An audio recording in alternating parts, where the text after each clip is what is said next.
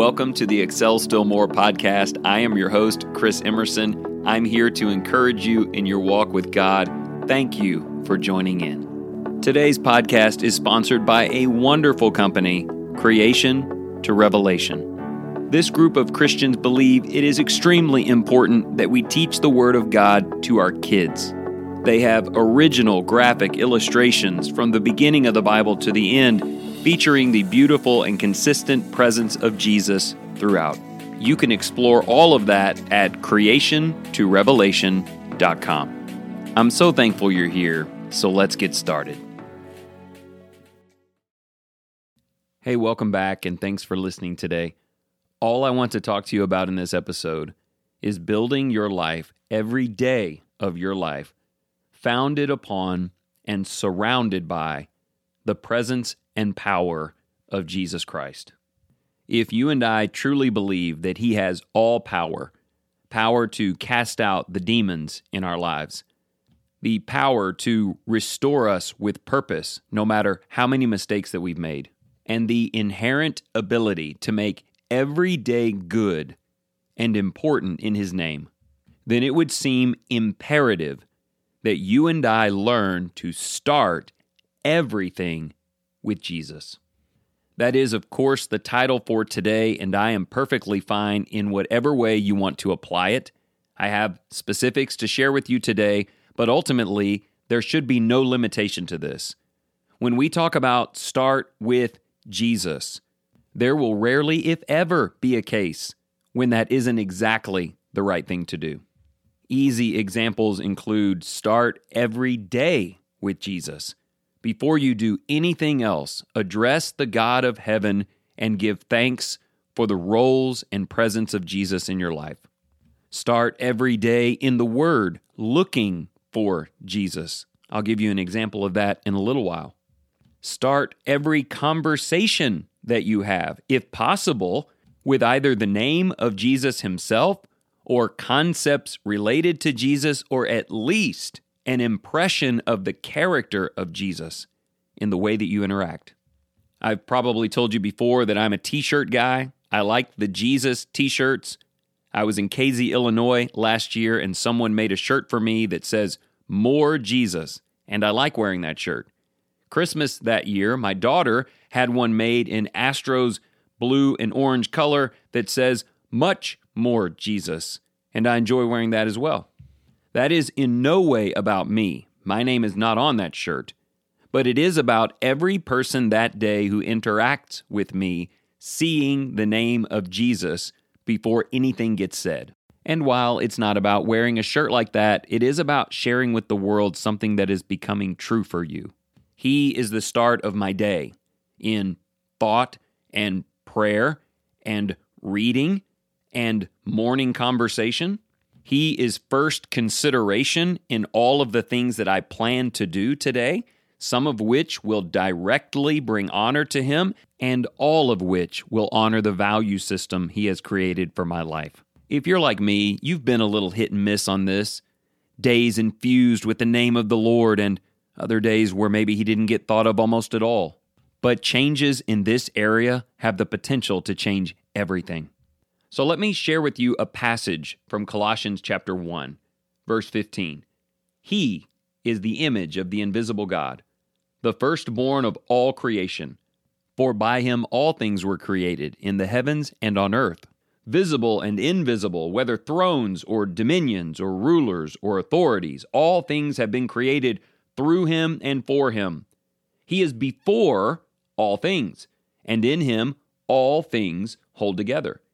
He is also head of the body, the church, and He is the beginning, the firstborn from the dead, so that He Himself will come to have first place in everything. This is what we're called to as disciples, and I am not burdened by the challenge of it.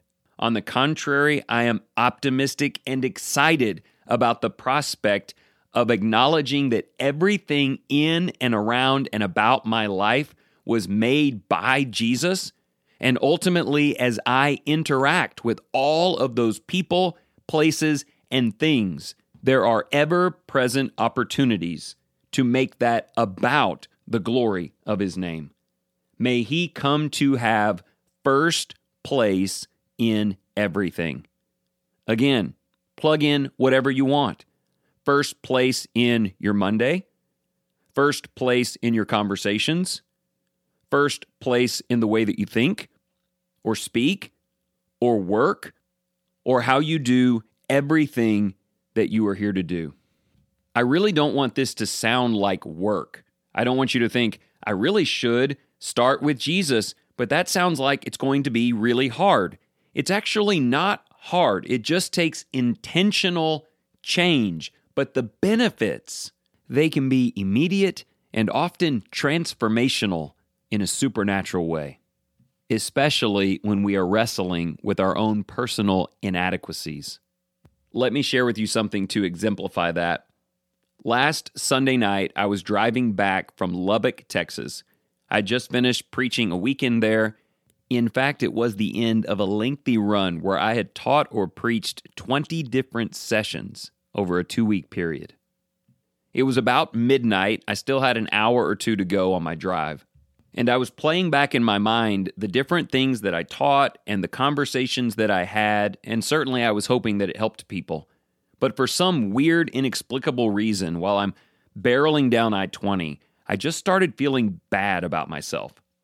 I started wondering, am I really living all of the things that I taught in the way that I should be living them by now? I went so far as to think, is God even really pleased with my life and the choices that I'm making and the example that I'm setting? And look, I was probably just completely worn out at that moment, but I needed to do something to change the direction it was heading. Here in Lindale, we are going through the book of Hebrews, and Tony Sellers, one of the elders here, had taught the class that morning. I wasn't there for it, but I needed to listen to it to get ready to teach on Wednesday night after I'd gotten back. So here I am, middle of the night, feeling terrible about myself, and I turn it on and watch his class. And he begins in Hebrews chapter 3. He was covering the first 3 chapters with the concept of being faithful and confident and diligent. And I was sitting there thinking, yes, I'm trying to do that, but honestly, at this moment, I just feel like I'm not good enough. And it's almost like he heard me say that, even though he had taught it hours earlier, because he went back to chapter 1 and said something of this nature. We will never be good enough for God. We are not called to perfection, but we are called to belief in Jesus. Chapter 1 of Hebrews teaches us that Jesus is the greatest messenger that God ever sent in world history, and he sent him for us. Chapter 2 of Hebrews teaches us that Jesus secured a salvation greater than any restoration ever offered to man. Jesus suffered and died for us to make that sanctification possible through his perfection, not our own. Jesus has sat down at the right hand of God as our high priest. He is representing me favorably before his Father, whether I'm barreling down the road, depressed about my failures, or lifting my hands in praise. To demonstrate to us how personal it is, the text says that Jesus became our brother. I am in the family of God, and Jesus is my elder brother. He loves me like his own because we share a Father. In chapter 3, Jesus built a beautiful house where God can dwell. He owns that house. He didn't just invite me to come and visit there. He made it out of me. He invited you and me to come and be a part of the dwelling itself, to actually be the house of the Lord. And so the call of chapter 3 isn't confidence in self, it's confidence in Jesus. It's not assurance of our walk, it's assurance of his leadership. I can stand firm until the end, not because of who I am, but because of who he is. I got home that night an hour or so later and walked out in the front yard and just put my hands up and praised God and thanked him for his son. The change that I needed, the change from self loathing to security of heart is only possible when you start with Jesus. Maybe I'm getting off topic today, but I just think there are too many believers who are living their lives ultimately focused on building their resume for heaven, with Jesus on Sundays and occasionally a part of their lives during the week.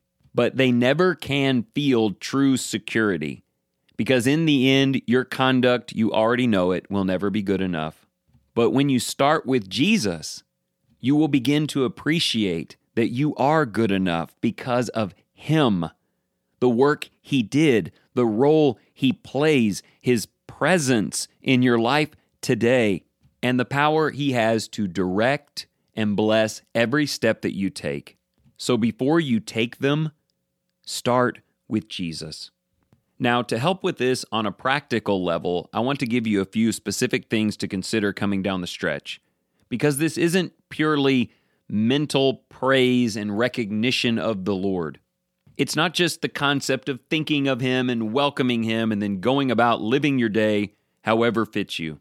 Starting with Jesus is looking to the life that He lived, the person that He is, and then drawing from that so that everything that follows your examination of Him is more like Him.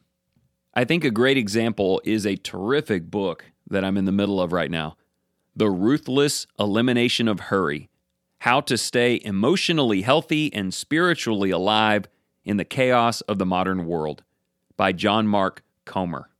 The first quarter of that book is really good. It just sets up a lot of the things that we already know. You know, how busy we are in the digital world and how that's affected everything, and how we ought to be able to space out the things that we do, less rush, less stress, all of that good stuff. But it's after that where he really hits his stride. He says, have you ever noticed that Jesus was rarely in a hurry? Jesus got up in the morning at a good time to go spend time praying to the Lord. He could be right in the middle of a great day and see a tiny man in a tree and just go to his house and spend the afternoon. He could be healing people under great social and spiritual pressure and walk off to the mountain to commune with his Father once again. He hears that one of his best friends is dying, and he says, let's wait a couple of days, and then we'll go see him. To which you might say, well, Jesus knew he was going to raise Lazarus, but that's kind of the point that Comer is making. Jesus understood the power of God and the purpose of God for his life. He understood the cadence, the rhythm of every day of life. He never packed it so full that he couldn't commune with God and take time to service the needs of any one person that God put in front of him. Now, Comer goes on to reflect that Jesus was not a husband or a father or worked a 40-hour job. But when we start with Jesus, a true analysis of a perfect representation of faith, living a perfectly healthy life, we learn not to rush or hurry or panic, not to overplan our schedules or push God out of the way or overlook the one sheep. We learn it from an examination of Jesus, and we learn how to implement it into every life, no matter your roles or responsibilities. Can you see what I'm driving at here? You don't eliminate hurry and rush and change your schedule just because it's wise and good. You do it because you have first observed your master. And then after that, you go out and mirror his life in discipleship. Related to this, I think I've told you about it a couple of times in the past, but I had a lot of trouble with prayer about 10 years ago. I tried to talk to God. I got easily distracted. It didn't feel productive. The whole concept of walking into the throne room and pouring everything out and God refilling my bucket with fresh, clean water so I could walk nourished and capable for the rest of the day. Yeah, I didn't feel like that very often.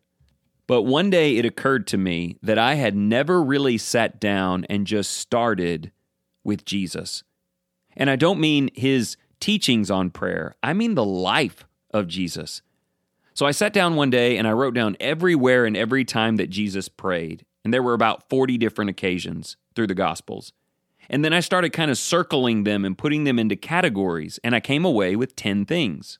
When I teach on this, I call it the perfect prayer plan, the best prayer plan in the history of all planned praying. It has 10 pieces to it. The first 4 have to do with when you pray. Pray in the morning, pray at night, pray before your meals, and sneak away at least once a day to talk to God. 5, 6, and 7 tell you what to pray about. Glorify God with a thankful heart. Pray for wisdom whenever you feel like you need it. And pray for God to heal you where it hurts. The last 3 things get it outside of just you and God, because you pray those same things for the people that you love. You do it as often as you can with the people that you love. And even lastly, you pray such things for those who don't love you. Every single time in my life since then that I have felt distanced from God, and it is more times than I would care to articulate here, returning to that format in prayer has awakened me to the glory of God and refound confidence and peace. And why wouldn't it work? It was the prayer life of Jesus. He started this whole thing. He started Christianity and discipleship and the church and faith. And if I would start more with Him, emulating as much of His life as I can, there is really no limit to the impact He can have on my life.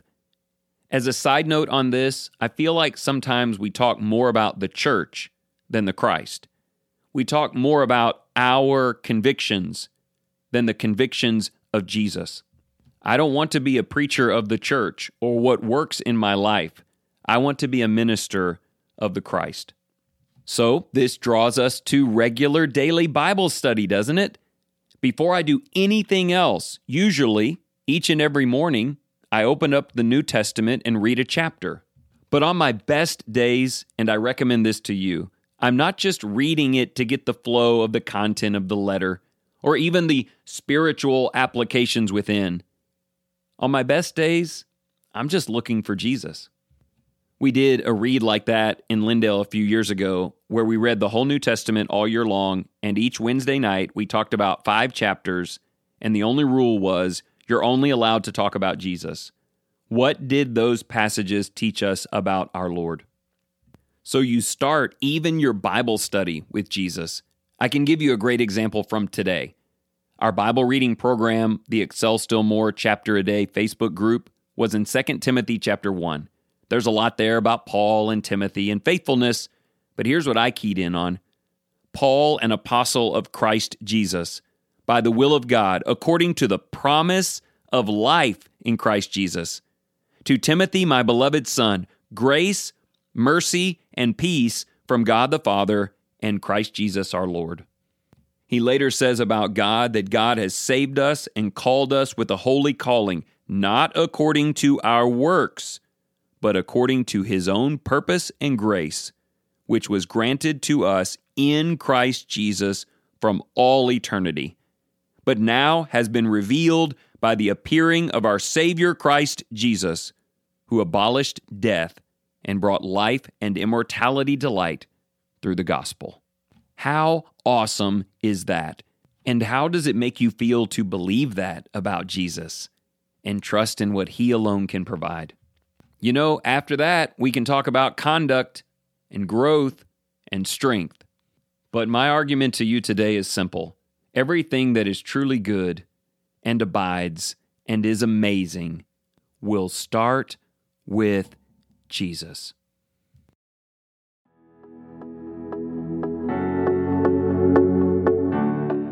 Thank you so much for joining in today. If you enjoyed this program, consider sharing it with your family and your friends. As always, you can go to excelstillmore.life to sign up for the email, order the 3-month journal, or just catch up on old episodes. And also, if you are looking for financial advice or future planning, give John Cunningham a call today, 205-913-1720. And remember this, whatever you choose to do today, in the name of the Lord Jesus, excel still more.